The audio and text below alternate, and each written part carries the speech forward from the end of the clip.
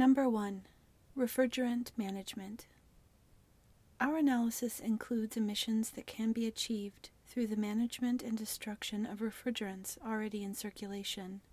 Over 30 years, containing 87% of refrigerants likely to be released could avoid emissions equivalent to 87.9 gigatons of carbon dioxide. Drawdown. Is it poetic? Chilling our indoor spaces will make Earth turn so hot.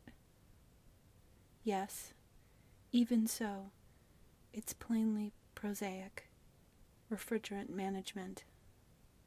Wind and solar and silvopasture are words mulched rich with music, which poetry clusters fluently about, as if summoning swarms of sea bubbles. But refrigerant management. Administrators and civil officers adjusting legislation and assembling binding agreements to reduce hydrochlorofluorocarbons. Book-length works on reducing leaks in commercial operations.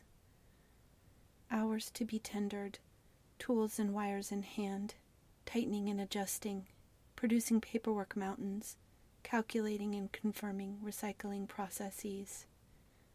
Our vast human poem is made out of the everyday. Tenderly and judiciously, we secure the raft that carries us.